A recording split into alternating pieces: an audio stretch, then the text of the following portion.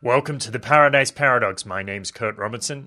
The other day, Aaron and I had a chance to catch up with Kenny Palurintano on his adventure going across North America, otherwise known as Turtle Island, on his journey on the way to Acapulco, his Road to Anarchapulco tour, in which he's visiting various festivals and events, meeting with interesting liberty-minded people, and we talk about a lot of fun things, his experiences, and we talk about philanthropy, Manoj Bhargava, about donating money to improve the world.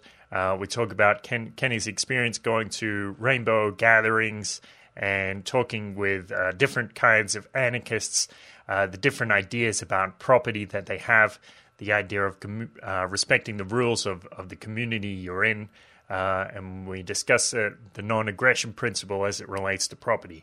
Very great conversation. Hope you enjoy it. Remember, you can jump on to Steemit, steemit.com/@paradise-paradox. And of course, you can find Kenny on there as well.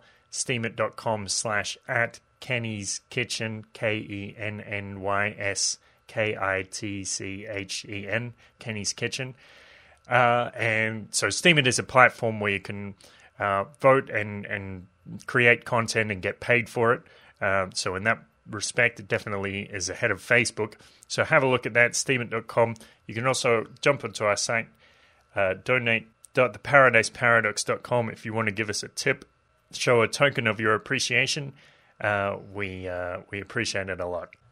And one last thing, of course, Kenny could use a little financial support to continue his journey across Turtle Island, distributing literature and teaching people, cooking people great vegan food to try to demonstrate concepts of liberty and keep the conversation going around the United States. So you can have a look in the show notes or the description. There's a link there, so you can see how to help out. Even if you can just give Kenny a few dollars, I'm sure he appreciates every single penny that he receives to help him keep doing his work there. So go ahead and please give him a tip there for that. I'm doing wonderful. Yeah, visiting the Houston Free Thinkers out here. It's been an amazing couple of days since I got here. Yeah. So you've been traveling all over Turtle Island there, and doing some exploring. And what's the idea behind your mystical journey? Well, I mean, the broad idea is just being of service to others and working on healing myself, as I see those as the two most potent ways to move the ideas of freedom and cooperation forward. Right now, the focus has been, it's been kind of cool just hanging out with, going to a few different spots and hanging out with people who I've followed on YouTube and stuff for years now. I left Oregon. I was back for a couple weeks and just launched into this new little piece I'm calling the Road to Anarchapulco. And went down to Arizona and stayed with Adam Kokesh, helped build out on his land, and just actually got to know him, for the first time, because we've had conversations here and there at events and stuff, but never together for days at a time with just a few of us around. And that was pretty awesome. And then came out here, and these guys had their 12th for the community festival, which was fucking awesome. It was just a whole day of 3 stages of anarchists. For them, I would assume most of them are, and all of them are, whether they know it or not. But it's really good music, some great vendors, and I brought cases of freedom from Adam to give away, and it was great. The conversations that handing out a book like that will start. And then there was a Standing Rock benefit concert here at the Freethinker House 2 nights ago. and yesterday was kind of just recovery day. And my next scheduled stop was Montana, but the event up there got canceled. One of the people throwing it ended up in the hospital recently, so now I'm just kind of looking around. I got like a week to get to do whatever, so I'm seeing what's gonna fill that gap, and then back in Oregon, Washington for a while. I'll be back for like the longest time that I have since I hit the road, and go back and revisit all the old communities that I connected with when I was around, and do interviews with them and stuff, and try to help spread the work that's being done out there. Like intentional communities. Yeah. There's a ton of them around Oregon and Washington. There's like 5 eco villages just in the city of Portland itself. One of them used to be a hotel that they converted. Now it's like 45 apartments. They took out the entire parking lot and put in bike parking, covered the whole thing with solar panels. And they're like 15 blocks from the center of downtown. Wow. Okay. Yeah. But they have they have a whole garden on the roof or something, or like every window has a pot plant in it or something. They've got some hanging stuff. They've got just a bunch of garden space around it because it was a good sized lot that they it's like a full city block, and so they tore out all the concrete in the whole thing and just put in gardens and some little walking trails, and it's got parking for like 80 bikes out there. Great. How did they go about starting a project like that? Like, did they squat the hotel until they like take adverse possession of it, or they funded it, like crowdfunded it, or how did they begin it? That one, the hotel I think just went up for sale, and there was a few people that got together and just managed to come up with enough to get a down payment started. And then once you have a piece of land or a building like that, the people just come flocking in because there's way more people looking to land somewhere than there are with the land already. Mm-hmm. And then they just all right, yeah, I can hear you now. Oh, good, I'm back. I'm in. Yeah. Okay. Nice. Okay, so I just turned up, but we're talking about people that are setting up like homesteads and people would just turn up to help out? Yeah, well, we're just talking about, I'm about to head back to Oregon and interview a bunch of the communities out there. And so we're talking about some, cool. He was just asking about like how they get started. And, there's one in Portland that was a hotel, and they bought up the old building after the hotel closed and just converted it to apartments and stuff. And then, there's another one, Foster Village, it's called, and it's, again, right near downtown Portland, and they bought a house, just a couple people, and then they had friends move in and, pay rent with them, and then the house next door went up for sale, and they got some more people together, bought that house, took down the fences, tore out all the concrete, split the property again, and they built Portland's first straw bale house behind it. So now they've got 3 houses on these 2 little plots and a huge permaculture farm. They've got like 6 different styles of compost going at all times. It's amazing what's going on right there. It's one of definitely the place where I've seen the most integration between these villages and people still living in the city. Most of the time it's folks a good hour and a half outside of town or whatever. And in Portland, we've got them just spread out all over the city itself.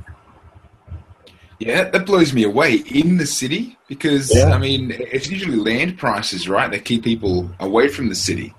Right. Yeah. Well, I guess most of these started at least a few years ago. And Portland was still relatively cheap until the last 3 or 4 years. And then with weed legalization, the prices have just started skyrocketing. What a bummer. Yeah.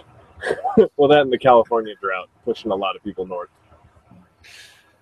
Yeah. I guess the home prices have doubled the last 2 years, so it puts it right on par with where Denver's at nowadays. So with the drought, I know it's pretty bad, but that's just a little bit I picked up. It's enough to have people leaving the Californian area? Definitely, yeah. There's there's like so many pieces of it. There's just the general weather.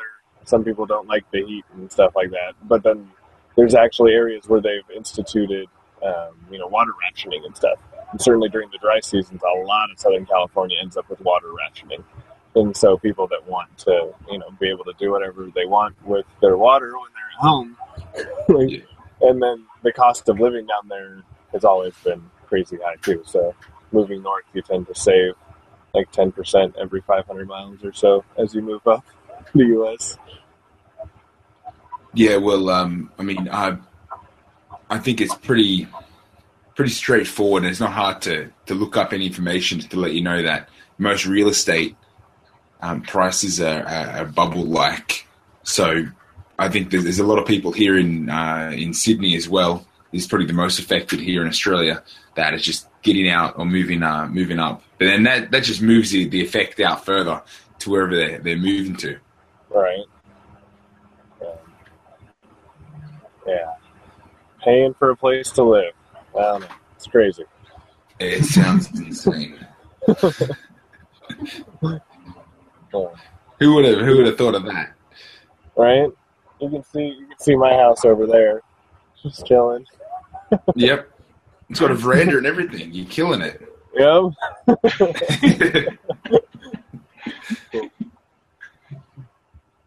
Right. So, Kenny, you have all these, you managed to sniff out all of these events and festivals and stuff across the US. Is that easy to do to find these things, or you network and you meet one person and they know a person? How does it work? Well, it's a little of both. There's a lot of them that are pretty well known and stuff, and just by searching for transformational festival or whatever, you'll come up with a good list. But yeah, it's been mostly through like networking and stuff, and just meeting people, and they tell me about the little one in their town and the little one here, and here for the community. It's relatively big. They've been doing it for years now. They're on their 12th one, but it's mostly like a Houston-based thing. If I hadn't met Derek and the crew at the Jackalope Freedom Festival in Arizona, I never would have known about it.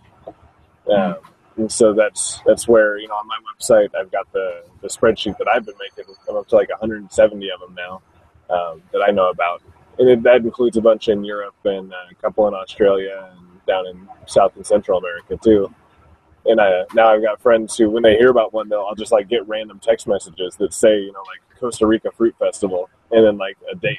And I just have to go look it up and add it to the list. But I've got people doing little bits of the research for me now too.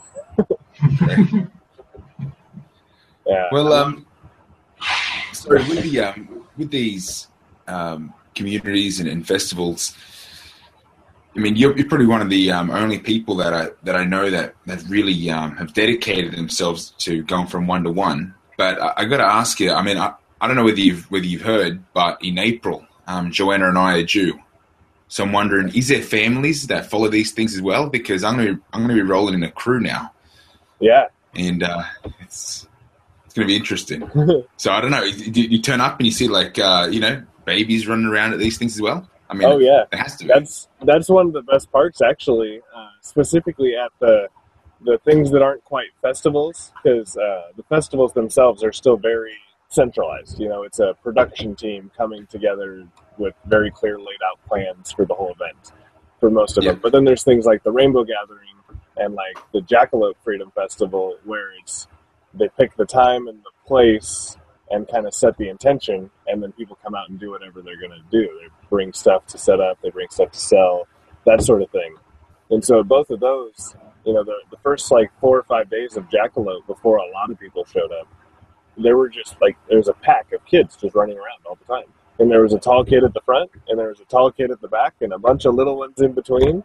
And they would just run around the woods and, take care of themselves. There was a rope swing that a bunch of people told them was broken and they weren't going to be able to use. And then an hour later, they're over there swinging on it because they fixed it. Freedom works.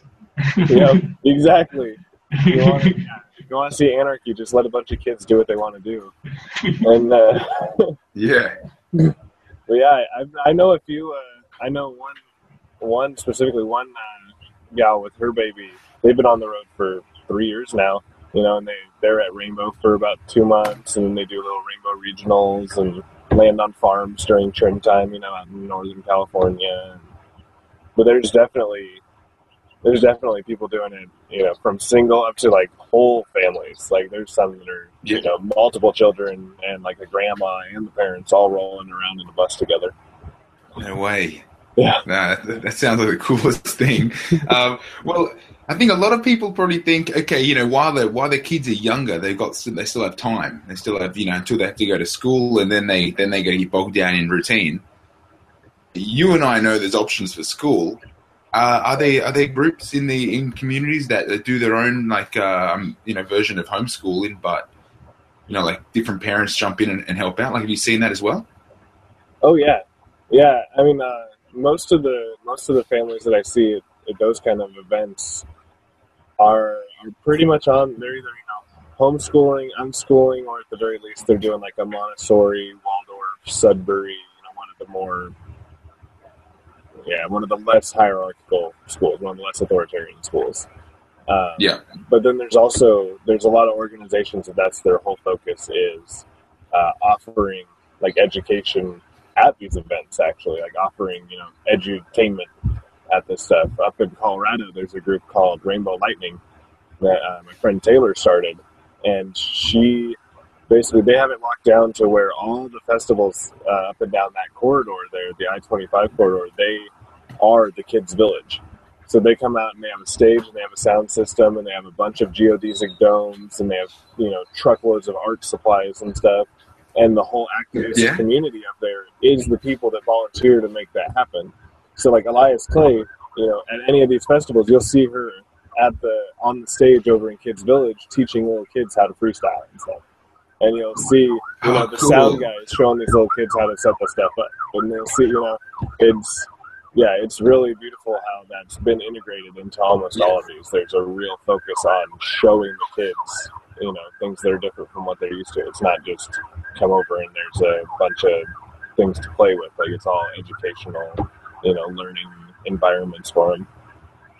Great. Did I hear you drop a new word? Edutainment? Edutainment, yeah. What is that? That's like what they call it on television when they make something that's supposed to be educational, but it's actually just crap. So I think that's being tarnished a little bit. But I like it. I like Kenny's use of it. It makes a lot more sense. Yeah, I don't know. Is it good or is it bad? It's like, I don't know. Is it Sesame Street? Who knows? Yeah, totally. Sesame Street is edutainment. Oh, yeah. It gives them both. And, Okay. Yeah. Well, that's the best way to entertain people is to or to educate people is to entertain them. Yeah. And that's definitely. It's a big. I don't know. It's a big shift getting people to realize that like education doesn't come from one person giving information to another. Education comes from all of your experience. When you watch somebody do something that you've never seen anybody do before, you just learned about it. And if you go ask them about it, and you just follow your interest, and that's what I've seen a lot of these folks, whether they send their kids to a school or not.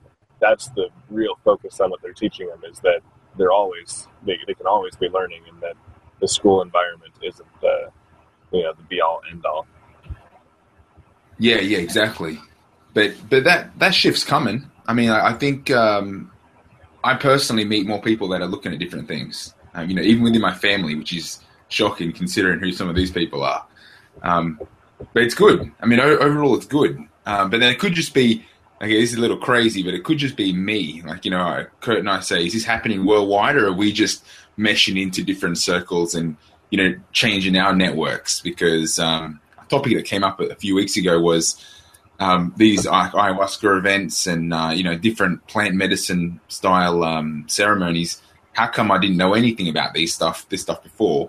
And then now it's like, there's always a friend that's doing something like this and you hear them popping up all the time. Yeah. Well, that's the nature of reality. right? Like you don't notice it until you're looking for it, you know. And then once you expect it to be there, you're gonna see it everywhere.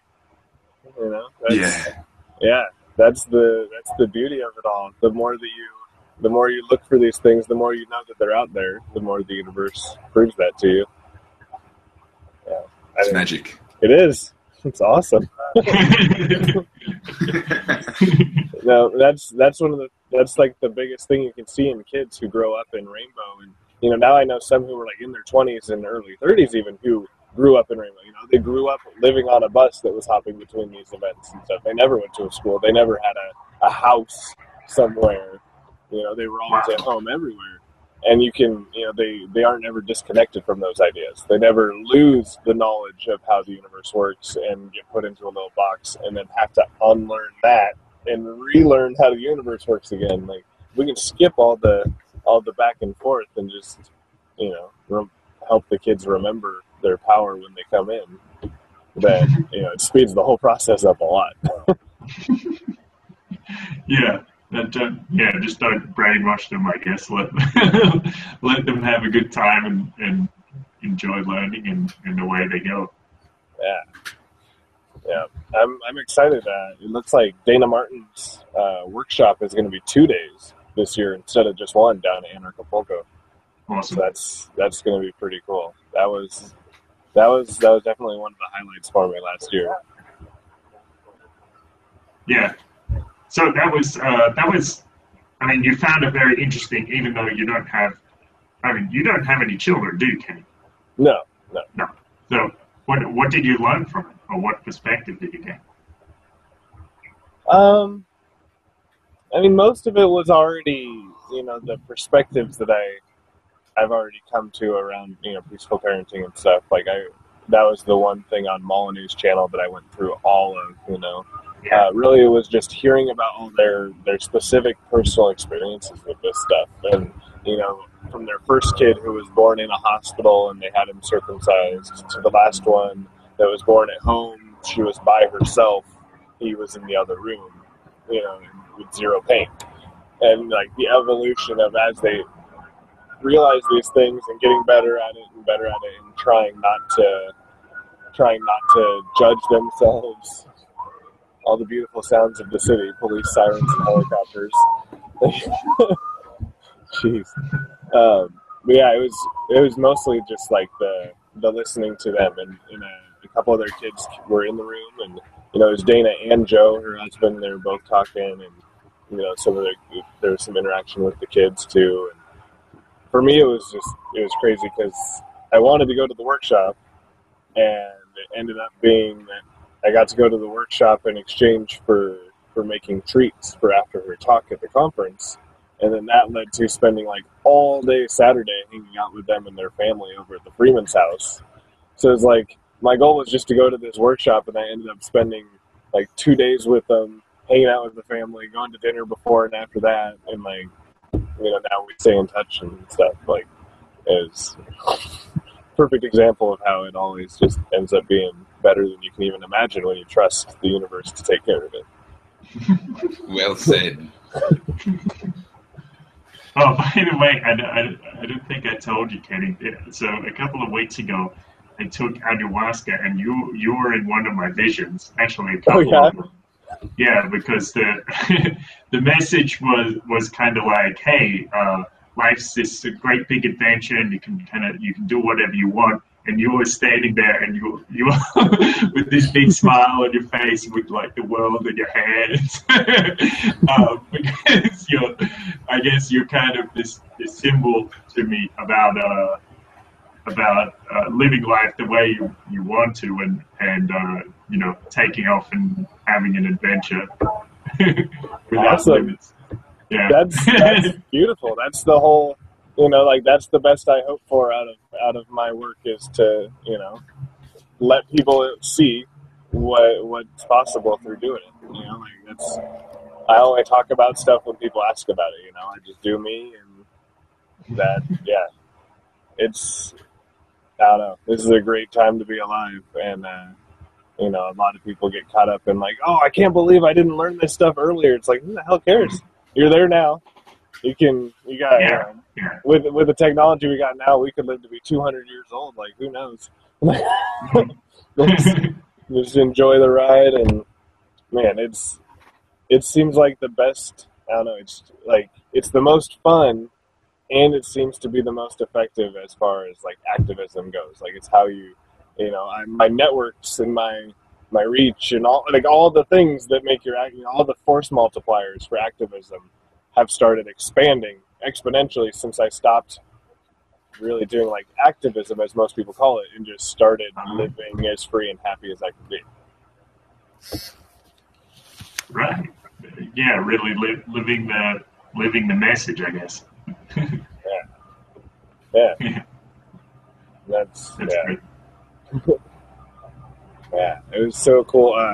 Adam's place, he's got 40 acres out in the middle of the desert, and then there was like 10 people up there when I went up, and it was just amazing. Like, automatically, somebody would start making breakfast every day. Somebody would start making lunch around that time. Like, the flow just happened really quickly, and I found out that there's one couple that already lives up there. They've been up on the mountain for like 40 years.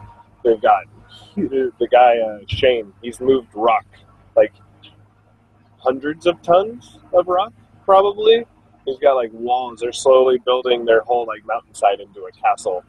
And he's like one of those true, like, just leave me alone libertarians. He does a little bit of the online stuff, but really he's like, just don't come up my hill. Do whatever you want to do as long as I'm not involved. And it was really cool having him there in all these conversations. The whole week we were out there was just like focusing on the optimism of it, really. It was just all of us sharing like the different reasons, the different experiences that were so optimistic about the shift and where it's going. And he came over and he was like, I don't know, most people don't want to listen, and most people this and that, and we're all just like, I don't know. We're going into stuff, and then as the conversation progresses, he stopped and he's like, I just had like the biggest self-realization. I'm a rube. Like, I just ran away from the city. I ran into the country 20 years ago and haven't looked back. Like, I only talk with, people from a small town. It was really interesting to see, the philosophy is still so strong there, but just like, kind of feeling disheartened about it just because he disconnected. And we stopped by his house on the way out of Adams, like 2 days later, and looked around, walked us through, and there's like petroglyphs and all sorts of edible cactuses and berries. He's like, he just plants stuff that's local, basically, so they don't have to tend to any of it, but they've got food all over their property. And it's just awesome to see, like, somebody just doing it. No community there necessarily. Like, it's just one guy. His wife has a city job, and she pays the property taxes and stuff, and he just built the house, and he's building the walls and built the gardens, and just really being self-sufficient and only interacting as much as he has to not have them come after him with guns. So they really do have a little, well, not exactly a food forest, but that sort of thing. Yeah, the desert version of a food forest. Yeah. I hope he's got peyote in there as well. Probably. I didn't see it, but I bet it's out there. You get enough land in the desert there, and it's going to be around even if you're not cultivating it. Totally. Yeah. Apparently there's about 20 cactuses with similar chemical compounds. Oh, wow. So there's probably one of them growing in Arizona, I'm sure. Yeah, I'm sure. Yeah. But and then there was a couple that had just moved out there from North Carolina. And they got 40 acres, a plot or two over from Adam's land, and they, myself and a couple other people that are out there, they're like, hey, you guys want to come over and pick out a parcel? You can have an acre. So if I want to go live in the desert, I'm set over there now. That's kind of cool. It's great to see people. They had never heard of the Rainbow Gathering or the Rainbow, any of that stuff. And they had just started getting more into like the anarchism, like the philosophy behind it. But they've been living this stuff for years. That's the beauty of it, is most people live anarchy. the average person lives anarchy most of their time, and most people live anarchy like all the time. And it's just that they don't have the labels for it. Yeah. I was saying, someone on Facebook was saying to me today, 99.9% of people believe in government and this and that, and I was like, not really, dude. Like, especially outside of the United States, I think people, and even within the United States, people aren't especially pro or anti-government. They just kind of live their lives, and they try to avoid they try to avoid government where they can a lot of the time, and just do what they want to do. It's only those certain few that actually really like kissing the ass of the state or whatever. Yeah. And it's usually people who are so traumatized, by having like violent authority figures in their life that they just have to play that role, or they're just benefiting from it, and financially or power-wise, or their level of renown in their community or whatever is based on sucking up to the state. It's not like, I don't know. I guess I can't say usually, but I haven't witnessed it where it was anybody that was like, man, it's really fun to be the state. It's really fun to be an IRS auditor. They're like, well, it's the only job where I can make $60,000 a year with my education, or whatever. It's still. Yeah. I think these people that. I mean, we can't really say that that they're kissing the butt of the government. I just think they haven't been stepped on, or they haven't been put in a position where they're being screwed by the government. So they don't think about it. They're just going along and they think. I mean, they're occupied enough to say this is normal. This is my normal life, and everything's as it should be. And then one day something happens, and all of a sudden, the government's not there the way they think they should have been there, or the way that they expected. And then everything changes. Like the reality just cracks, and that crack just turns into a split. And then later it's like,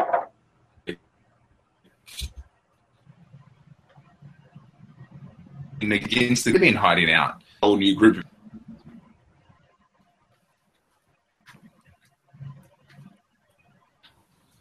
I can't hear you.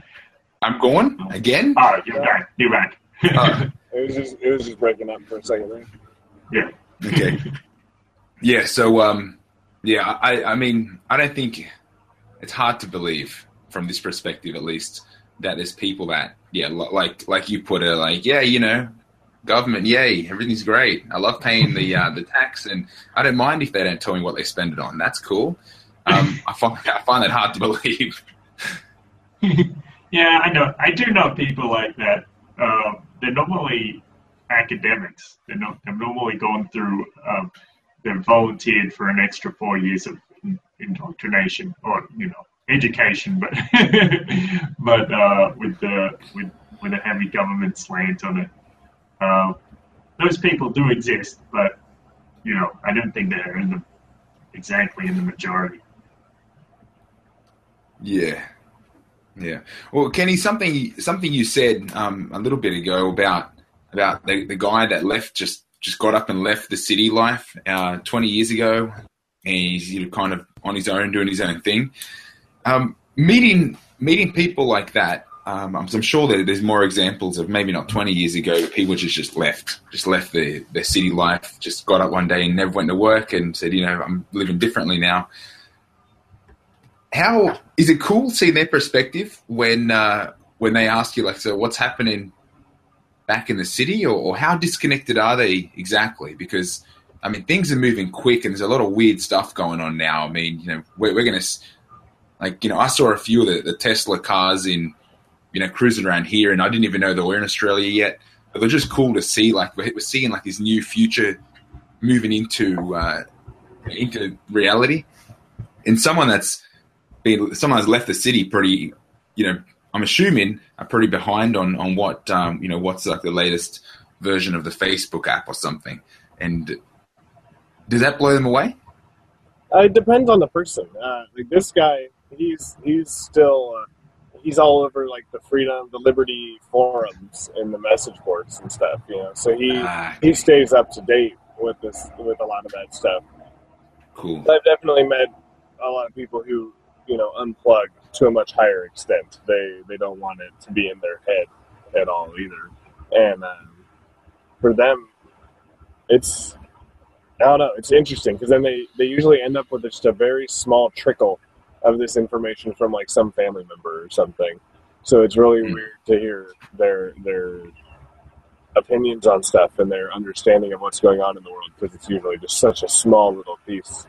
But yeah, definitely the technology stuff blows. I mean, it blows people away that live in the city and watch the news. And you start talking about 3D printers, and there's tons of people that are like, "Oh, what do you mean?" And it's like, well, we can print anything basically, and you can do it on like a almost molecular level at this point. We've solved the need for factories. Like, we just have to implement it. You talk about things like the sling blade water filter, or the bicycle powered generators, or there's so much of this stuff that, to me, it blows my mind when anybody doesn't know about it. And so I'm definitely not surprised by the people who have. I haven't heard about those. What's that? Sling blade? What's that? Yeah, I'm pretty sure that's the name of it. We'll have to check it just to be sure. But it's a water filtration system.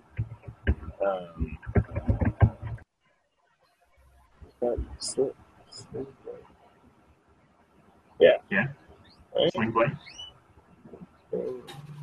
No, that's not it. Crap.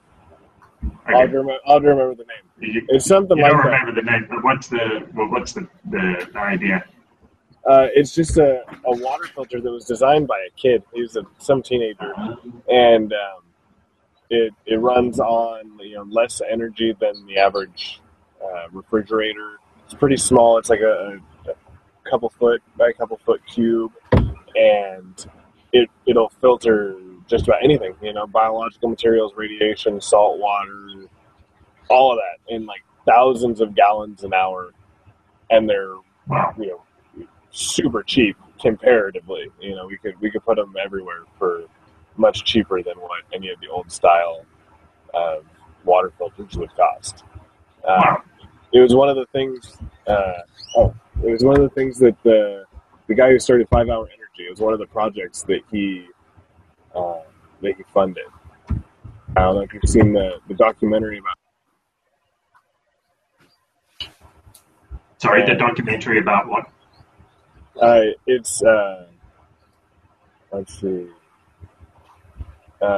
It's called. His name's Manoj Bhargava. He was the founder of 5 Hour Energy, and basically the whole thing, the whole idea of the company is just to put tons of money into technological innovation to help solve problems. So they created like the most efficient bike powered generator that we've seen so far. It's like a half an hour of riding a bike to run the average household for the day. They created these water filtration. Well, they don't create any of this stuff. They find somebody who's working on these projects and needs the money to actually do the R&D and stuff, and then they just throw money at it. It's a good documentary, and it's amazing to see. He already gave up. It's like 99 point something % of his income that he's put into these things already. Wow. Which still leaves him a millionaire, obviously. It's not like he's hurting, but yeah. Well, that's cool. I mean, if he's still living well and he's helping other people as well, that's fantastic. Yeah. So I think I missed the name of the documentary. I don't know if it was cutting out for both of us or just me. But there's a documentary that goes through all that? Yeah, the documentary is called Billions and Change. Ah, nice. Yeah, it's founded 5 Hour Energy. And once he became a billionaire, he was like, all right, now I have to, do something with all to make the world better. And so this is all about. Yeah. Great. I'll have to find the links to that other filter. It's one of those ones that hopefully the person hasn't been disappeared from the internet or anything. I wonder how much of that actually goes on, but you know, the fact that we even mention it means it exists at some level, right? Like everything's real somewhere, which is pretty awesome. It's just a matter of whether you're going to run into that reality or not. Right. Cross the bridge into another world. Yeah. So Kenny, one thing I wonder about, I know, I mean, you call yourself a voluntarist, right? Yeah, I mean, I definitely align with those ideas. I don't really call myself much of anything, but yeah. Okay, fair enough. So I mean, you like these voluntarist ideas like non-aggression. You also like the ideas of community or communism, people joining together and helping each other. And so I know sometimes it seems like a lot of people who call themselves anarchists or anarcho-communists, they're resistant to the ideas of voluntarism, like the idea of not respecting private property or about non-aggression. Do you find that that's a common thing, or is that maybe I get a skewed perspective because it's just it's the angry people on the internet who I get into arguments with or whatever? There's probably some of that. Definitely most of the people I know who identify as an anarchist or identify with the philosophy of anarchy have a much different definition of property from like the ANCAP one. They definitely don't believe in private property for the most part, but it's more like personal property, and we actually had a few really good conversations about this over at Adams with some people like very strongly on both ends of the spectrum coming in, and a lot of us playing that middle ground. So it was really beautiful because there's these ideas of like, okay, well, where does property come from? How do you own this thing?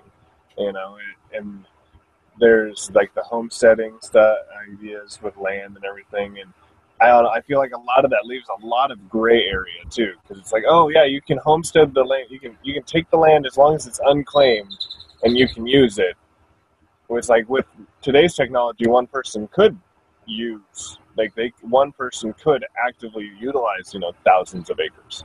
In the old days, that wasn't possible. It would have been clear that they were claiming more land than they could use. And so, out of that whole thing, for me, it really just comes down to,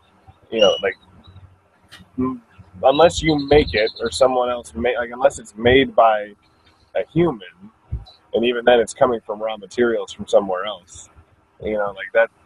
That still doesn't mean it's ours. Everything you own is still there when you die. It's not like it disappears with you. It's never yours. You're just using it. It's just a matter of people who view private property. Something that was explained to me recently, or that I actually, I just heard for the first time in conversation in Arizona, was people saying, no, my property is an extension of myself. Your property, your bag, he was talking to me, he's like, your backpack is an extension of you. It is necessarily your property because you use it. And I'm like, well, it's my personal property in the sense that I'm using it for sure. But I feel like that sort of thing is basically justifies violence. It puts property on the same level as human safety. If you're saying, it's the same violation of the non-aggression principle to come and take your stuff as it is to come and use violence against you, physically, then you're saying that your stuff is more valuable than another person's physical being. I feel like there's just a lot of programming from the system, from this very scarcity-based, competition-based, consumption-based system that's been running for so long now. It really makes people feel super attached to their property, and with that comes, a lot of really emotional responses that aren't based in philosophy. It seems like, it's one of those things. It's a lot like talking to people about, cutting animal products out of their diet. A lot of the times you can have a conversation to a point, and then it just turns into like la la la la la, like no, this is, and you can't get anywhere with it, And it'd be nice to be able to have some really solid, like something, that solid middle ground for these different groups. And I guess really we have that just in the sense of, community-wise. Like if it's all decentralized, then the anarcho-capitalist community can do their own thing, and they can all trade with each other and everything. And they, the community next to them, where everyone shares all their property, can do that, and it doesn't. No one's having any interactions that don't fit their own philosophy. Yeah, but yeah. I think that's a really important law, I guess you call it.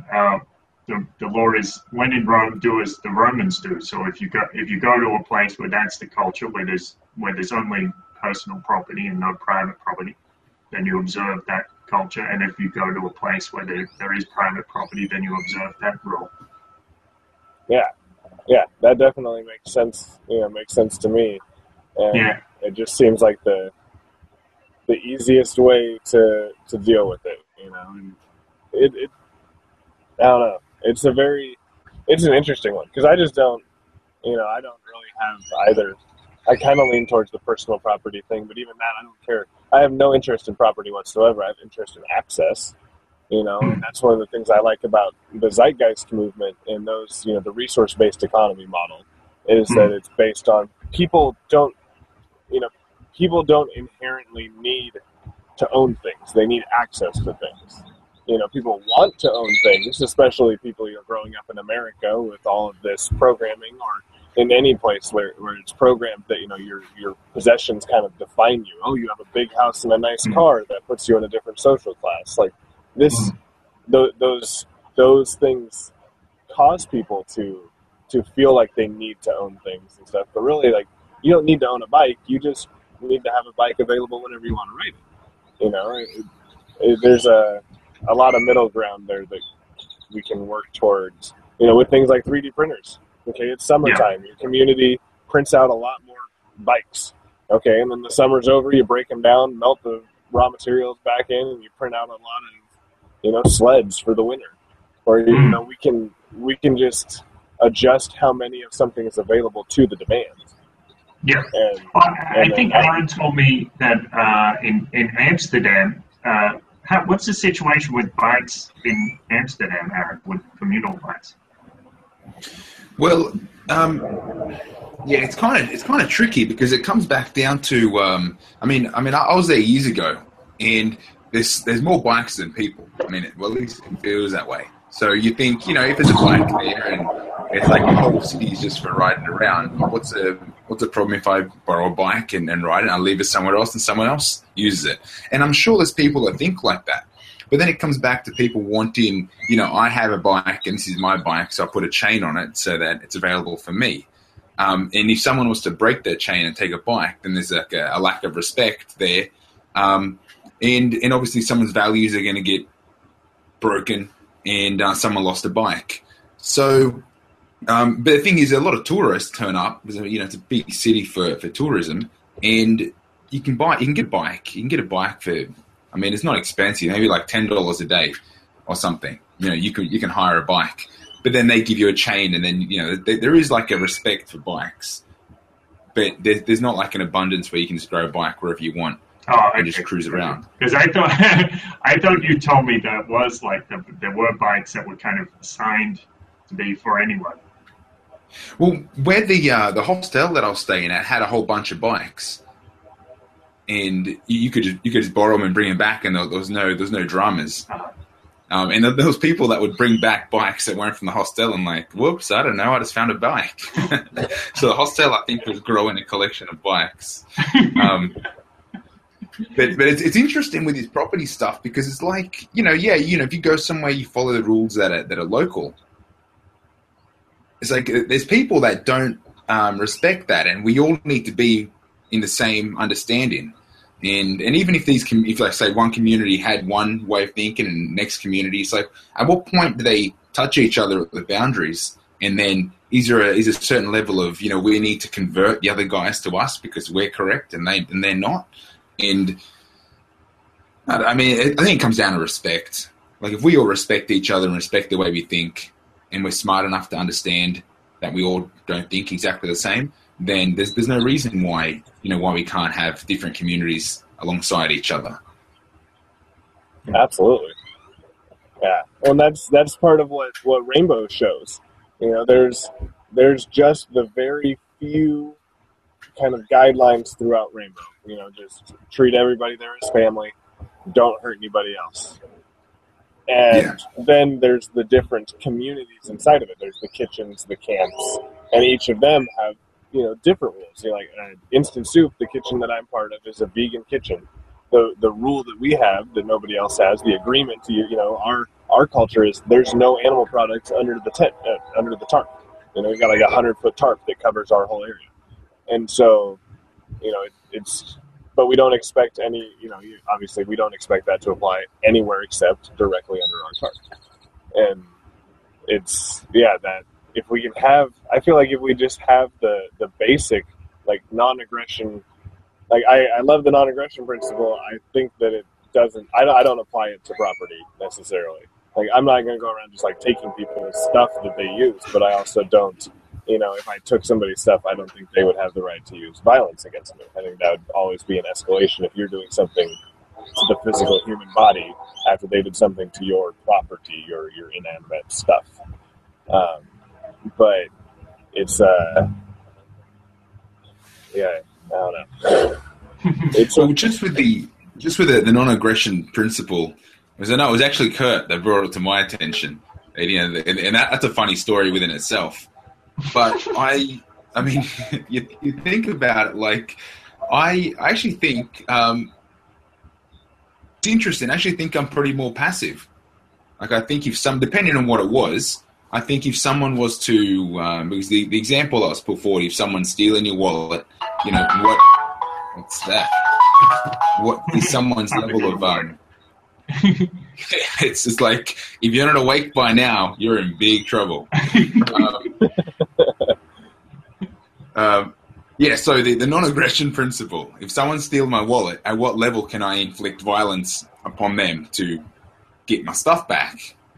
And it really depends on what it is, because I think if somebody needed it that bad, like, I got to the understanding in Mexico because I thought, the chance of me getting mugged in Mexico is pretty much higher than back here in Australia. But it just changed the way I was thinking. It's like, what, if I was to get mugged and someone tried taking my ring or my watch, it's like, maybe I don't need such an expensive ring or watch. And maybe if they want my watch, I'll just give it to them. And just, wish them all the best. Like, there it is. I hope it serves you well, or I hope you get some good money for it, for whatever you need. And that's the end of it. It's like so easy just to hand something over. And it's like, what? I'm not in a position where that's going to affect my life. I'll just go buy another watch, and it's not a big deal. Or my wallet. It's like, I've got enough cash for the day.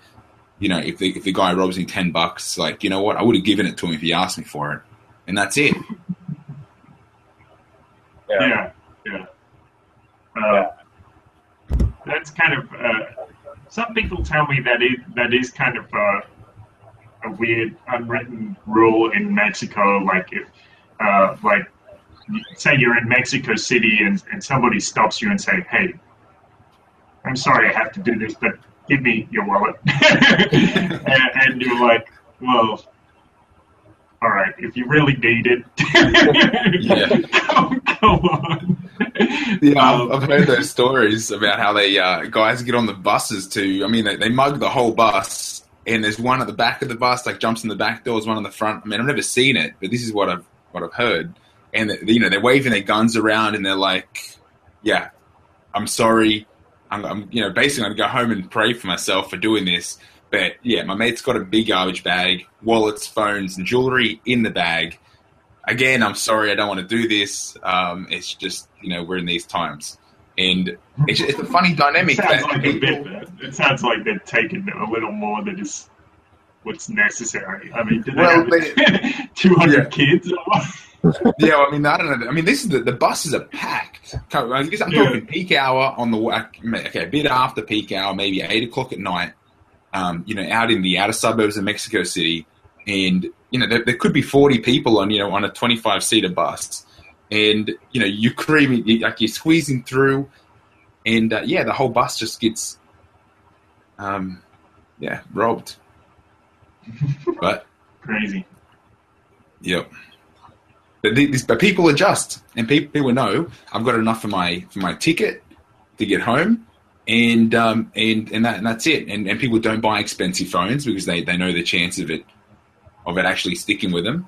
And they don't buy things of value, or they don't take it to work. It's like, it just, they go expecting to lose it, and they wonder, how long is it going to be before I lose this?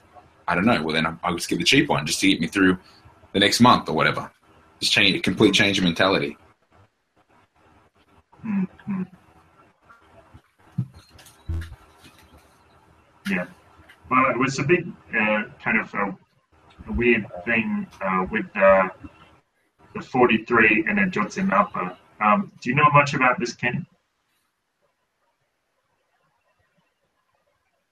Well, am I still here? Can't hear anything. No, I mean, I'm here. If you can hear me. Okay. Kenny? Kenny? Yeah. Okay. Do you know much about the situation with the 43 and the Anarchapulco? The what? Okay, that's a no, I guess. So, 43 teaching students. They call them normalists. That is, teachers in normal schools or like high schools, and for some reason they have this tradition where the students will go and commandeer a bus. So they go and they'll stop a public bus and they'll say, "Hey, listen, Mr. Bus Driver, we don't have any money, but we need you to take us to these locations." And the unfortunate thing was, this is interesting too, because it's this practical, like a real life example of what you're talking about the placing property above human life. Because what happened was, if the bus driver just took these normalists or these communists around to a couple of places around town and dropped them off, and that would have been it. But the unfortunate thing was there was a large amount of drugs in that bus, which the bus driver was like moonlighting as a drug trafficker, and so the cartels found out about this, and they're like, "What is going on? Like these university students is trying to steal our drugs, or what the hell is this?" And so apparently what happened was the cartels called the police, and the police said, "Okay, well, we're going to take care of business." And I believe 42 of those 43 students are still missing. So, when I first got the whole story about it, I was like, well, if you go around stealing buses, something like that might well happen. Not that they deserved it, but that's that's the kind of consequences which can happen. But from your perspective, there's no there's no way that could be justified, even in I don't know what I'm saying. The point is, they probably shouldn't have died in any case. And the property was placed above human life, and that's the sad thing about it. Yeah, I definitely don't. Yeah, obviously cartels aren't really acting philosophically, anyways. You know, they're not principled in their way of doing things. But about 2 months ago, we actually had a talk up in Denver. We Are Change Colorado has weekly meetings, and once a month, the meeting is just a discussion on a topic. You know, and the last one I was at was self-defense versus violence. You know, where do we draw the line? And so we went through a lot of these different, you know, old things like the Code of Hammurabi and things like that. You know, where people hear an eye for an eye. Mm-hmm. And the thing is, like, an eye for an eye wasn't if someone takes your eye, you get to take his eye. It's if someone takes your eye, you can take no more than his eye. You can't. It's the idea of, you know, only up to the same level of force. So if someone is threatening you, you know, they're saying, and a lot of times it's not even like a true threat. It's not like, I'm going to kill you if. It's just, hey, do this. And the threat is implied, you know, then there's some level of, you know, there's like immediate danger there. But like if someone breaks into your house while you're not there and takes your stuff and you like got back home and saw him and shot him, you know, it's pretty, or even just tackled him even, you know, I wouldn't necessarily say it was wrong, but you did escalate the situation. It went from something that lacked physical violence to a situation with physical violence. And, you know, the non-aggression principle is great, but I feel like it misses out on the fact that just because you can use violence in response to violence, it doesn't mean that it's ever going to be the best response. It's not necessarily going to be the most effective. It's certainly not going to be the most, you know, healing. It's not going to be the response that moves mankind forward.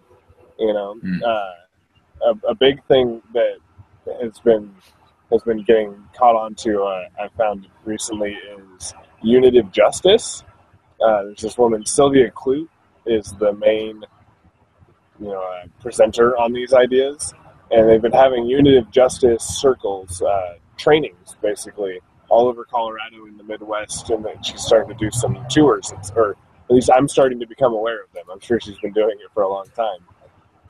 And they're running through actual, you know, role-playing situations and stuff. And it's a truly, like, anarchist approach to these things. And although she would never say that, you know, it's not necessarily what labels she uses for things, but it is. It's the idea of, you know, how do we make the victim whole, and how do we heal the societal causes that would lead someone to doing that thing, you know? Because most crimes don't happen because someone's a sociopath. Most crimes happen because of, you know, socioeconomic pressures of some kind, whether it's childhood trauma, you know, they just lost their job and they're broke, and, you know, or a drug addiction or whatever. They're these things that are systemic. They're not like, it's not like someone's just making a personal choice to go do this. It's usually based on a whole lot of...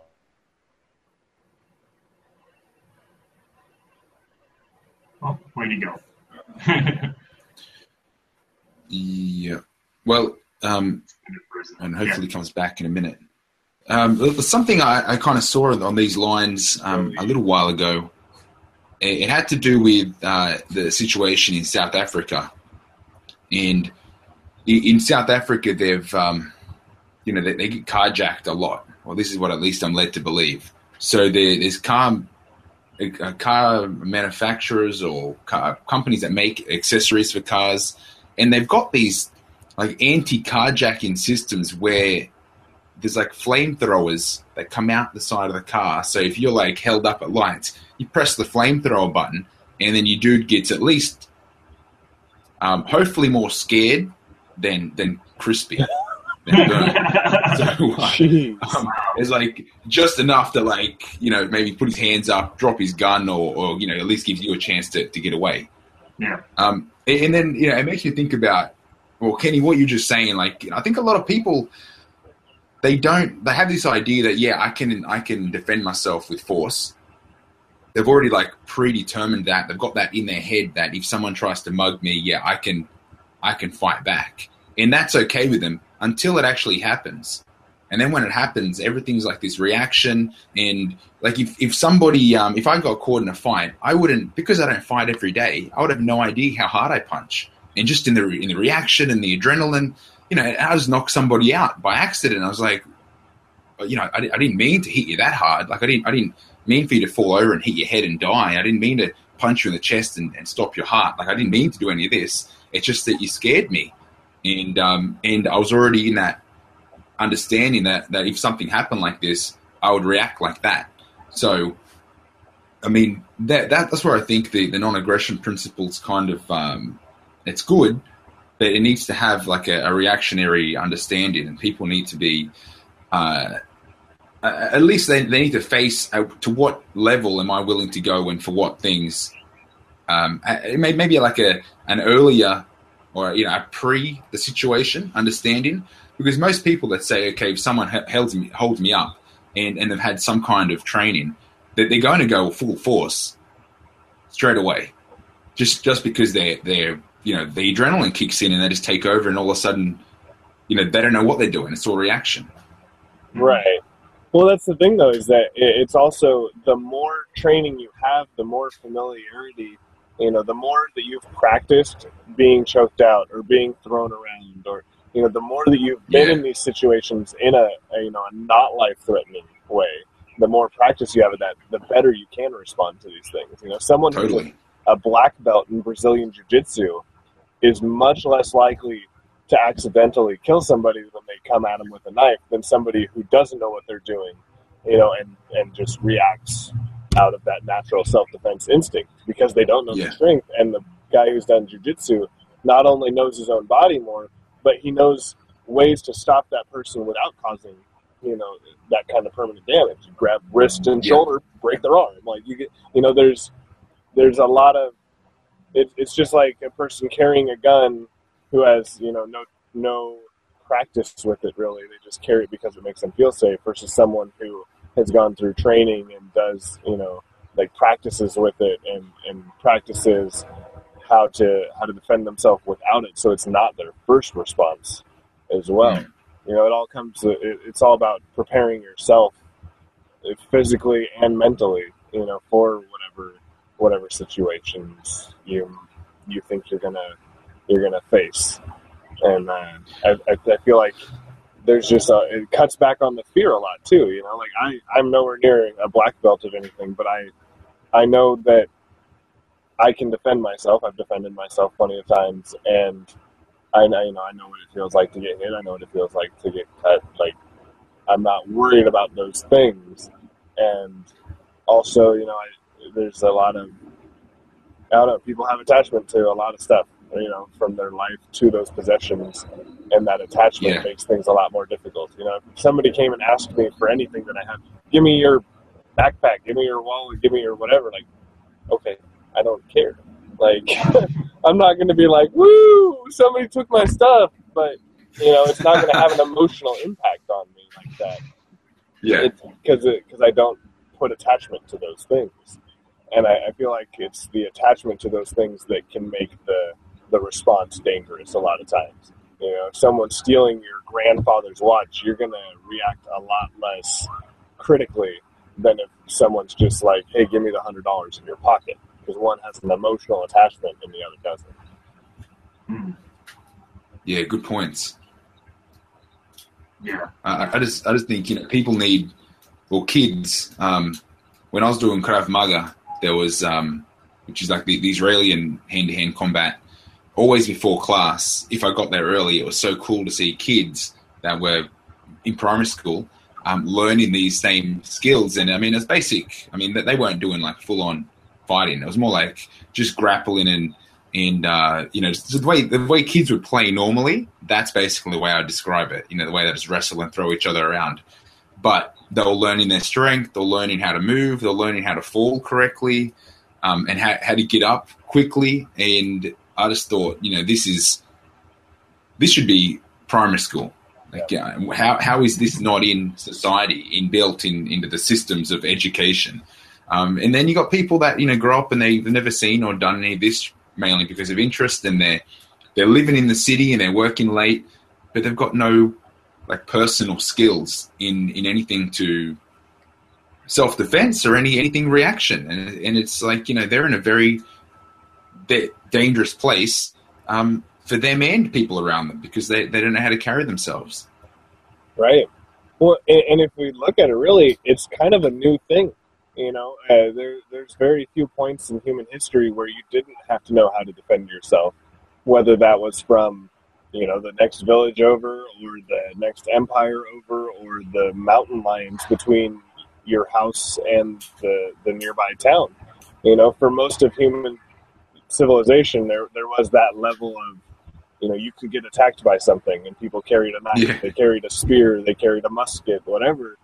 And I feel like it really, it opens people up to the victim mentality a lot more when they actually don't have any tools to defend themselves in a physical sense, a purely physical sense. If you don't, you don't know how to use a gun, you don't own one, you don't know how to hand-to-hand fight, you've never practiced that, if you don't know these things, then anyone with any level of experience there automatically can victimize you. And I feel like that's part of why it's not in the system right now, because then you can have cops who don't shoot very well and they've got poorly made guns and, their training with those things is very minimal, but they can still overpower people who have no training whatsoever really easily. Whereas like any average cop goes, pulls a gun within a couple feet of someone who has, whether it be military training, Krav Maga, jiu-jitsu, judo, you're going to have that gun out of his hand before he can do anything. Because, there's action-reaction times. If you're within 10 feet, generally, the action's going to be faster than the reaction. So if I move towards you, I'm going to get to you and do whatever I'm doing before you can respond to it, unless you are trained and have, this honed reaction times as well. But it's really, if you don't know how to defend yourself, then in your mind, you are a victim already, even if nothing's ever happened to you. You just, when you hear about somebody being robbed, you can visualize yourself being robbed because you're like, oh, I wouldn't know what to do. But if you know what to do, then you're like, oh, if that happened, then I would deal with the situation. Yeah, it's the only time in history where we're unable to defend ourselves, and that's the way that society's built it up.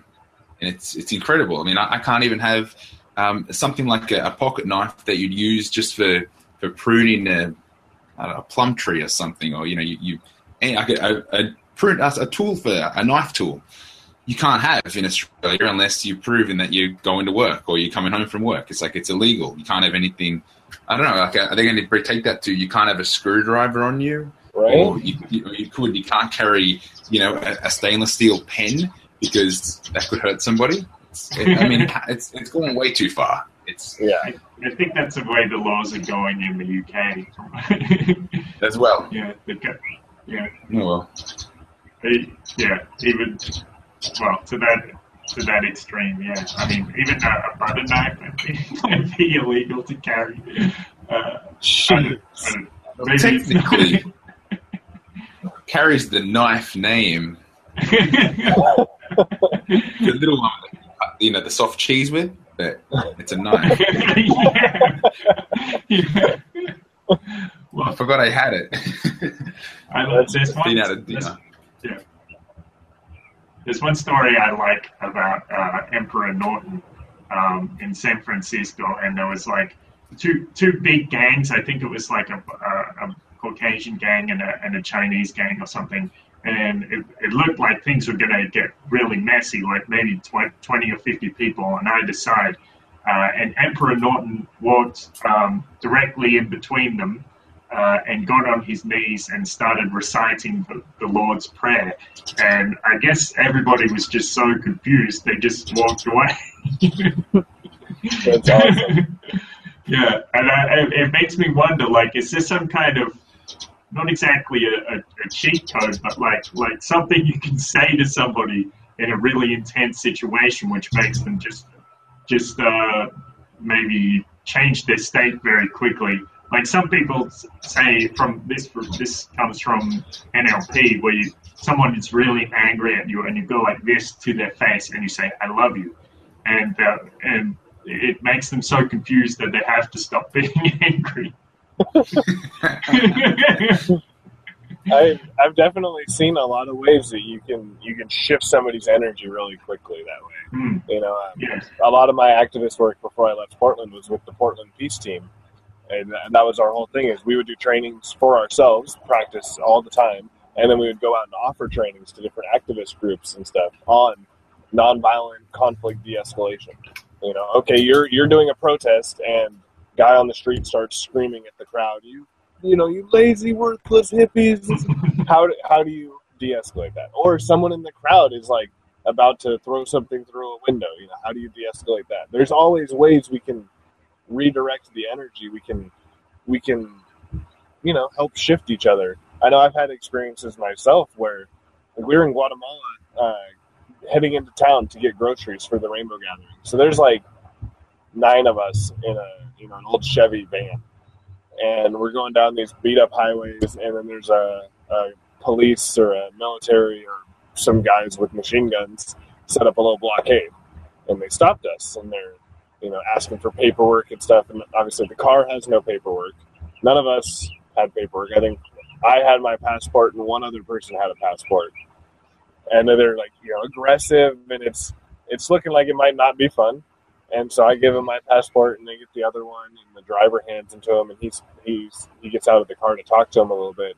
And I just sit in the back of the van. I just start ohming, and everyone else in the van starts ohming. And about 2 minutes later, they just give him back our passports and tell us to leave. They didn't ask for a bribe. They didn't hassle him. Just nothing. They're just like, here you go, move along. You know, it's you know, it's correlation, not causation, you know, by any means. But it's I've definitely experienced, you know, being able to shift somebody really quickly. You know, like one of my favorite Adam Kokesh video is, you know, the nonviolent communication from his first the first book tour. Like, it was somewhere in the South, you know, and obviously he's talking about his time in the military and, you know, how much he regrets it, and, you know, the illusions that people are under when they go into the military. And then as soon as the talk's over, he's going downstairs to like hang out and sign books and stuff. And this big, you know, military or ex-military guy comes up and he's like, I heard you were talking crap about the armed forces, this and that. And then it's just like a 5-minute video of this guy literally like, let's go outside right now. Like, what, like, you know, if he wasn't in a bar where he was probably a regular, he would have punched Adam right that second. And within a couple minutes, he's taking a copy of the book and walking away completely deflated. That anger is gone, you know. And that was when Adam had like pretty recently discovered nonviolent communication and started practicing those things himself. I feel like that's, you know, there's so much aggression in things that we can move past just by doing it ourselves, you know, by working on the basis of that aggression in ourselves. Like here, so today there was the No DAPL, the Dakota Access Pipeline. There's a worldwide or at least nationwide protest today, and I found out about it, you know, while it was going on. And the company that's running that whole project is actually based here in Houston. And so there's a bunch of people down there protesting, and Derek went down to record it and be part of that. And, you know, he said it was about an hour and a half of just people and chanting and, you know, being outside and having signs and everything. And then he looks over, everybody looks over because there's a ruckus, and the cops are throwing somebody on the ground to arrest him. And they, you know, he runs over, and Derek's like, "Get off of him! Get off of him!"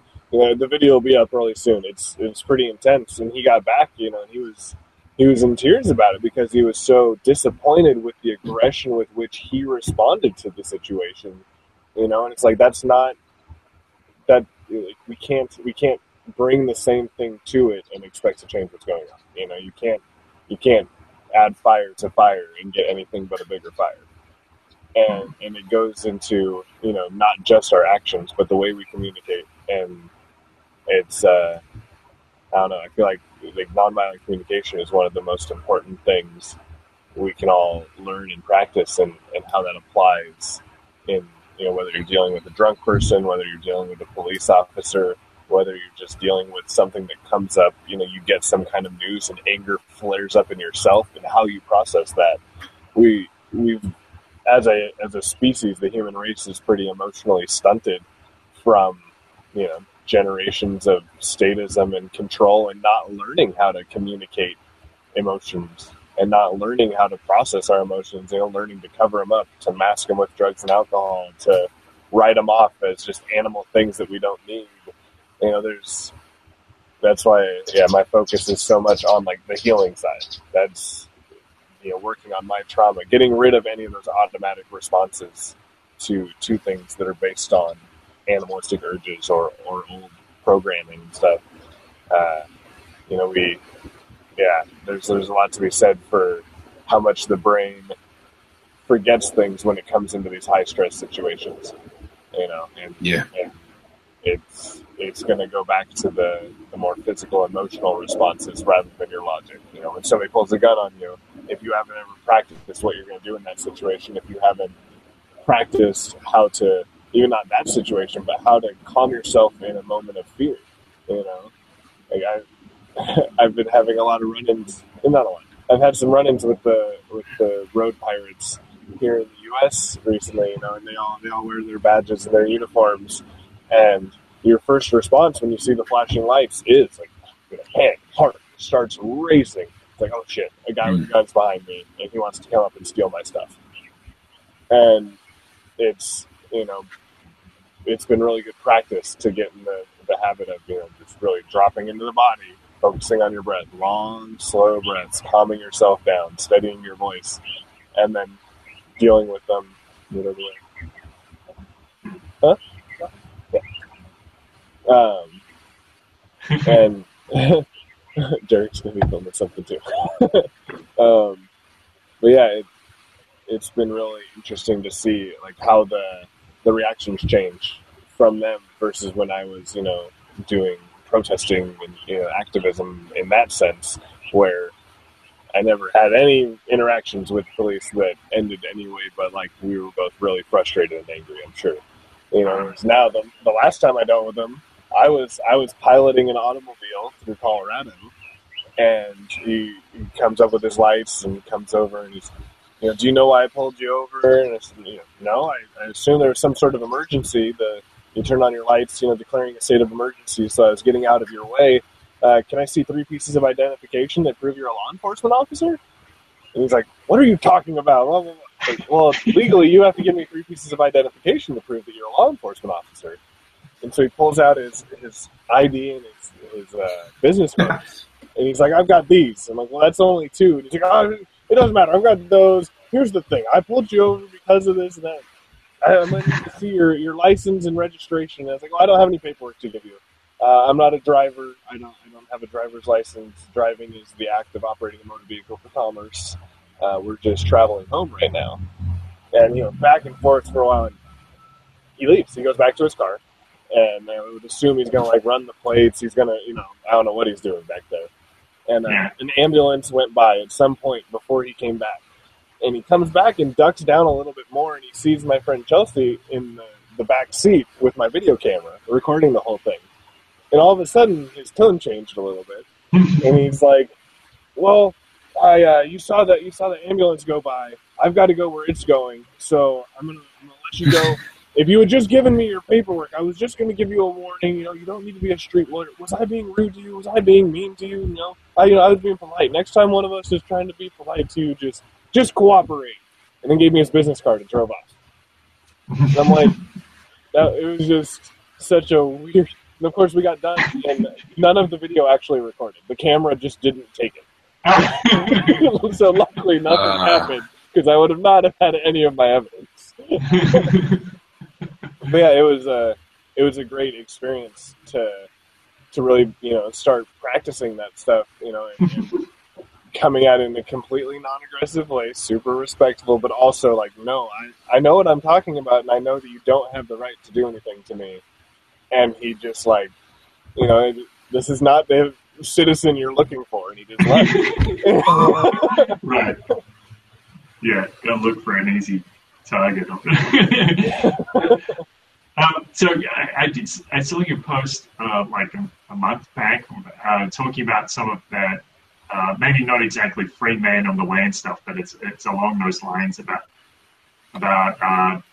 declaring your own sovereignty or something like that. Yeah, getting just disconnecting from the matrix. There's this good friend of mine, Jay Noon. If you look him up on YouTube, he was a free stater for a long time. He's done a lot of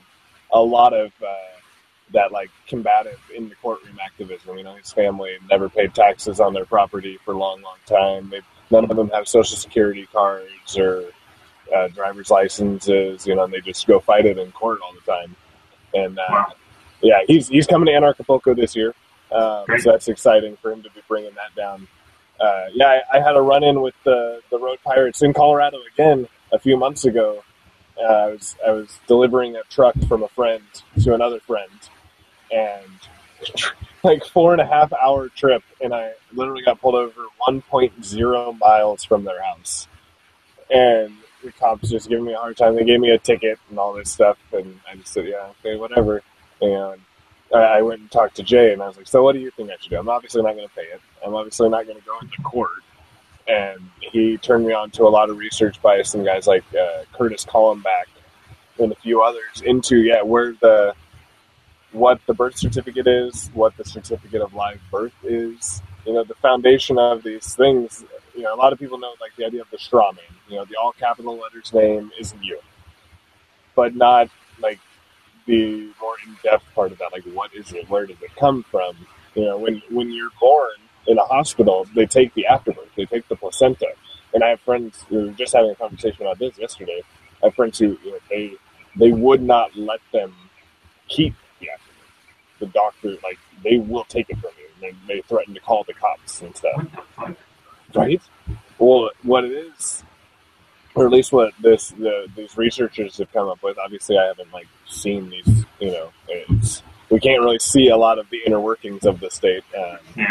But the idea is they take the afterbirth and they claim it as abandoned property. It's an article in commerce that's been abandoned at sea. 45 days after that is when the certificate or the birth certificate is created, and that's where the all capital letters name first comes from, is the birth certificate. And you'll never see the original copy. The mother gets like copy number 3, the county gets copy number 2. Like the original is the Smithsonian, the Vatican, one of those super hidden places, you know. And New York Stock Exchange, right? Yeah, there's a lot of ideas, and who knows. But they take that same name that is your name. The certificate of live birth has your name written, you know, capital first letter, lowercase for the rest. And then the birth certificate has all capital letters. And the certificate of live birth, most people never even get either.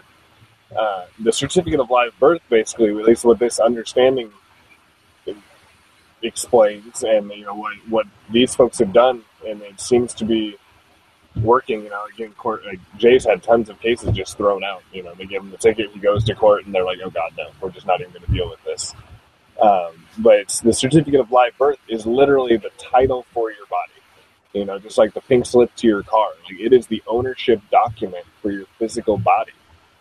And there's a process of getting an authenticated certificate of live birth, where you get the certified copy from the county where you were born. You send it off to the state department of your state, and they authenticate it, saying, yeah, this is the true copy and everything. And you send it off to the Secretary of State of the United States, and then you have a fully authenticated copy, which is legally as good as the original. And so there's this whole process of, like, now you actually hold the ownership document for your body. That's why they treat people like they do here. The police can just throw you around, and they're not going to get in trouble, ever. You know, they can do whatever they want to your body because they are enforcers of the corporation of which those bodies are property. Or at least, you know, in the game that they've created, that's the way that it's set up.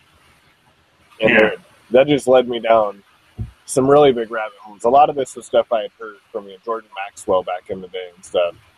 But there's just so much of this crazy, I don't know, it's like this pseudo occult, just weird. I don't even know how to describe it. There's just so much weird shit that goes on with like the paperwork there and all those numbers and the names and stuff, that there's something to it, because when people start stepping out of it, when they claim the DNA afterbirth, like that's another thing. You can do a paramount claim of DNA and afterbirth. You can get the afterbirth back because it's your property that they've been holding. No one claimed it. Your mother didn't ever put in the claim to that abandoned property, but you can. And when you do these things, it just, I don't know if it's necessarily works the way that these guys explain it, but something works, because the way that the government interacts with you changes completely at that point. Yeah. So there's I don't know if it's just because they don't want to talk about it or what, but there's something, there's something to be said for it. Yeah. Well, I think so. Barry Cooper did an article a while back about this, and he's helped a lot of people get off drug charges and that sort of thing. But his take is that with this kind of stuff, the reason they leave you alone is because you file so much paperwork that it just makes it not worth their while. And I think that's probably part of it, but I don't think that explains everything. Right. Because I went to court a couple of times, and I started asking all these questions.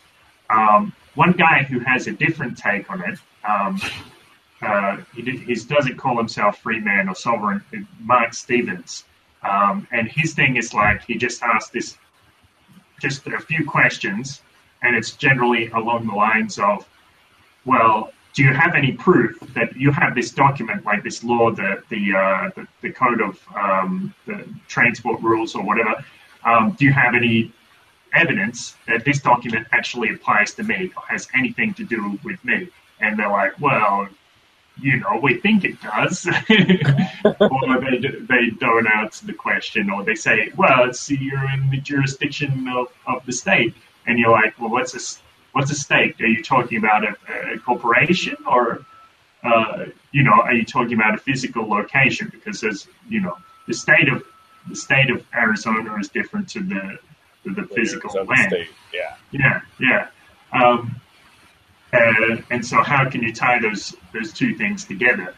But I remember when I went into the court, and I started asking some questions, and sometimes the magistrates would get very angry, and sometimes they'd get confused, and sometimes they'd try to do everything they could to bamboozle me, so I didn't ask any more questions, and basically made it so I couldn't get did their best to prevent me from getting a fair hearing, or even tried to even schmoozed me, the last magistrate kind of flirted with me, or charmed me a little, won me over. So I stopped asking so many questions.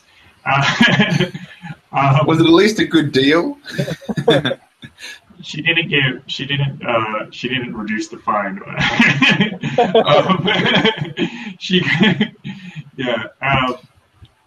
At least the first magistrate reduced the fine.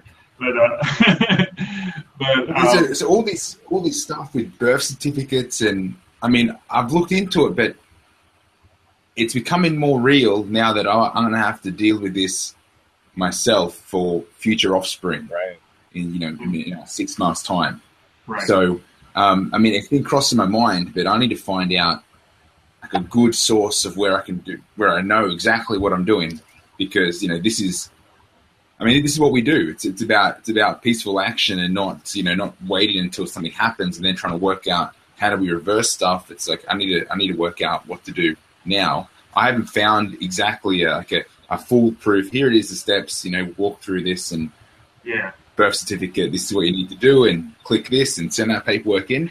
I mean, I'm going through an immigration process right now that is nothing short from insane, and you can't call anybody. You can't ring anybody. I've got an agent that's working directly with me now because time is too time consuming, and it's a legal immigration process. So you literally need to be a lawyer to be able to fill the forms out and understand exactly what you need to do. Because they've done it that way on purpose. They don't want people coming to Australia anymore. That's the only conclusion I have. And I mean, I'm fine, but I mean, you know, I'm not willing to send my wife back to Mexico. We've been married for over 2 years. We've been together for almost 4. It's like, why now? Just because I'm home, it's got very complicated. So, yeah, I'm not a big fan. Yeah. In short, but I've got a lot of work ahead of me, and it's incredible. Like the amount of time I put into this, and you know, getting documents sourced, getting the apostille credited. I mean, you got to do that. Everything's got a cost to it. You know, like I'm talking. I could buy a house in Mexico and live, you know, for what? I've got to invest in this, and I don't even know if I'm going to hang around Australia. It's very complicated. So I need to work out for my child coming along. What do I do, birth certificate wise? Because I haven't seen anything. Have you come across any comprehensive, future family stuff? Because Kurt and I haven't spoken about it too much. Not anything comprehensive like that. I know a few people who are going through the process and kind of sharing it. Like Alma Summer, she's the founder of the Jackalope Freedom Festival. She's got a YouTube channel and a blog and everything called Undocumented Human about her son Neo. And their son Neo is completely undocumented. They cover his face when they're driving through cities that have the cameras at stoplights and stuff. Like, he does not exist on Facebook. He does not exist. Like, he's completely outside of the system.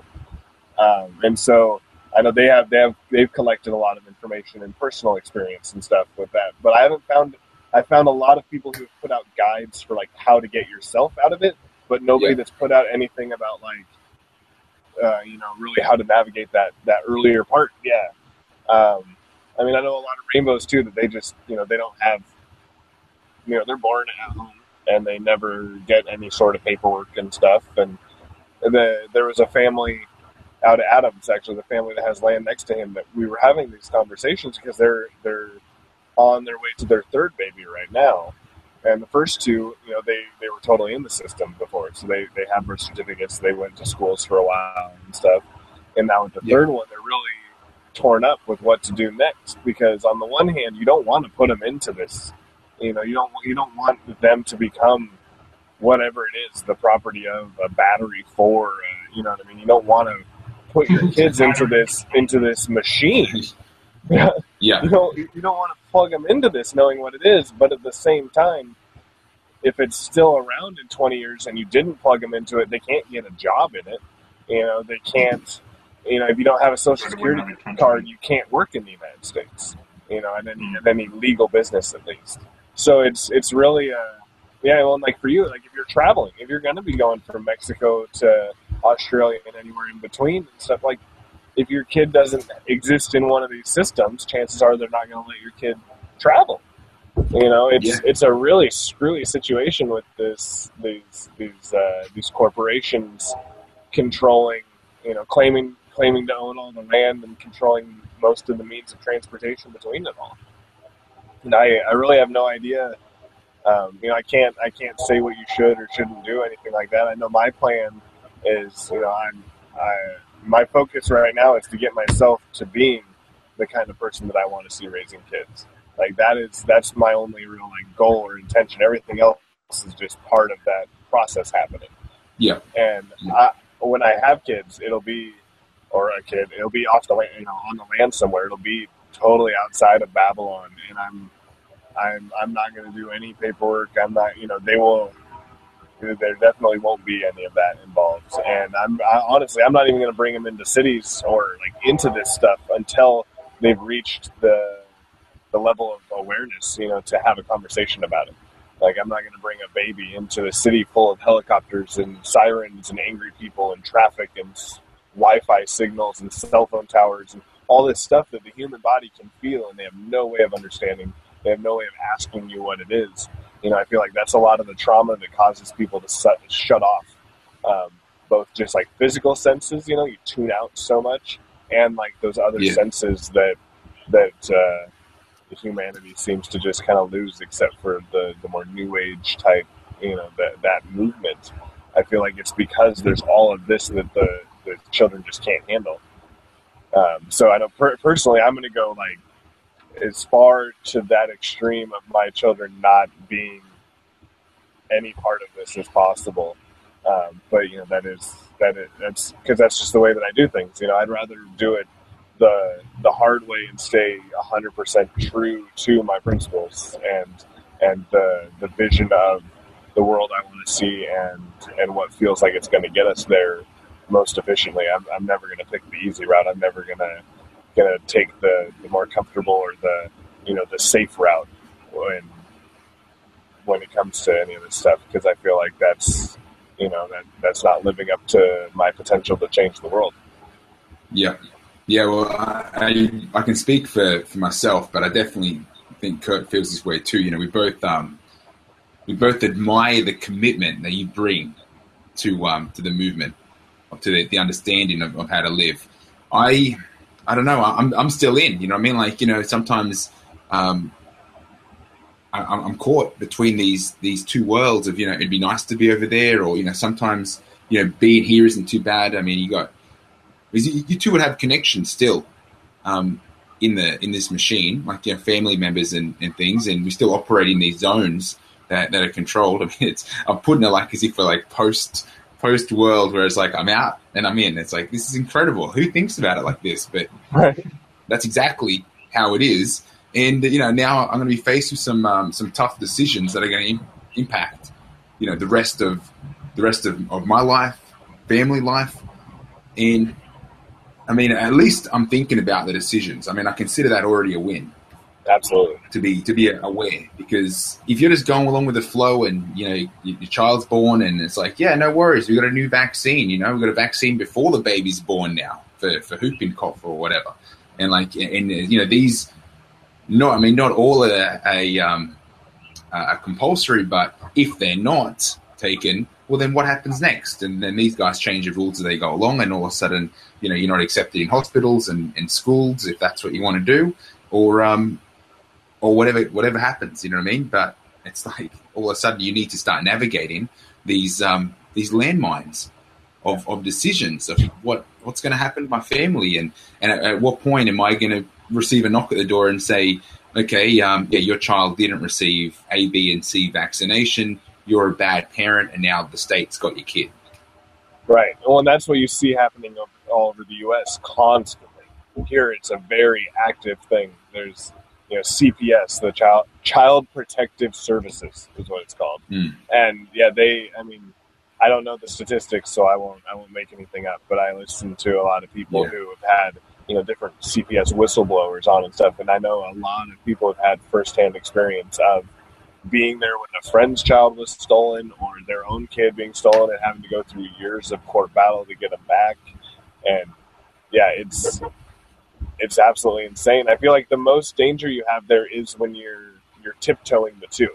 If you're all the way over here and your kid doesn't even show up, they don't even have a record that they were born, I feel like you're safer than if you're in the middle and there's a record of them, but you're not doing the vaccines and you're doing the homeschooling, because now they know about you, and they know that you're not playing the game according to their rules. I feel like it's almost more dangerous than just completely disconnected. Yeah, I totally agree.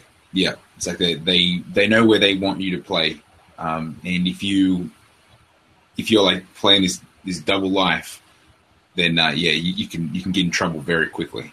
Yeah, that's the beauty of doing things the way that I and a lot of the Rainbow family and stuff do it. It's like none of us have an address that can be found. There's I think the last address that exists on any government document or anything like that for me is a couple houses and 7 years ago or something. So there's I feel like it's weird. It's like truly living in an underground. It's like in the Matrix, where they're underneath the machines down below, living in their own little world, and it's over there and they know about it, and if they go over to it, they get attacked. But when you stay away, you kind of have some level of safety, and it's so weird, as long as you're not talking about it. If you talk about it and you get an audience, then they come after you. that's what's happening with Adam right now. Luckily, it's not kids. It's just all the craziness around his land and permits and taxes and zoning and, but he's a face and he talks about it publicly, so they're going after him all the time. Right. Because Adam is actually doing it, he's not asking permission to build anything, right? Right. Yeah, there's already one, the camp kitchen is built, or was built when we got there. And then the dome is finished now. There's just a hangout geodesic dome that's been clayed in next to it as well. So he's already, 2 over the limit for what he was allowed to have out there right now. And he's got a bunch more buildings he's putting in. And yeah, he's been dealing with them. You know what I mean? He was on a phone call while I was out there with a friend. I don't know if it was Mark. He's working with Mark Stevens. I don't know if it was Mark that was on the phone, but talking to the person, I guess the magistrate or whatever in the area, they had set a date and they were going to have a whole court day for him. And he created a Facebook event, come out and protest this, support me. And, hundreds of people immediately say they're going. And the magistrate or the arbitrator or whatever was like, we're going to cancel that. We're going to push it off a few months. And then told the DA or whatever the state's attorney told him, handle this outside because I don't want to deal with it. So now they're offering him a deal, here, just pay this one little fee, and we'll call it an exemption or whatever, and we'll make a special thing just for your rule. And, so he's trying to set precedent, really. He's not trying to just live by himself off the grid. He figures if he can get them to succumb and give in on some of these things, then the next people can use that as a precedent and just keep pushing it further and further. Yeah. So, that's kind of just always been his thing when it comes with activism. It's I'm going to get myself beaten up by the cops to show people what the cops will do. I'm going to get, he makes an example of himself as a big part of his activism, which isn't necessarily, it's not the way that a lot of us go, but it's effective for sure. He's reaching a lot of people and he's showing a lot of people just how ridiculous this stuff is. Oh, you own the land and you can't do anything on it without them threatening you. What? So you don't own the land, right? Either you own it or you don't. If you own it, you can do whatever you want.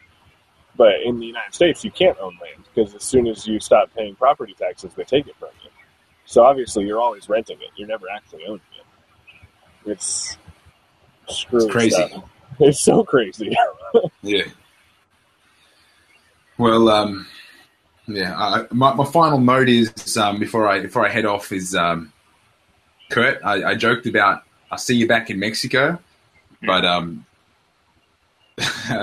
wish it'd be Mexico is going to see a huge population increase if the world continues the way it is.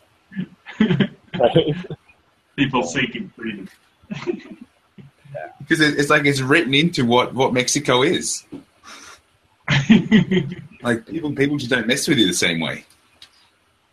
Yeah, that's right. You pay up the inspector with a little mordida, a little bribe, and then they'll leave you alone more or less.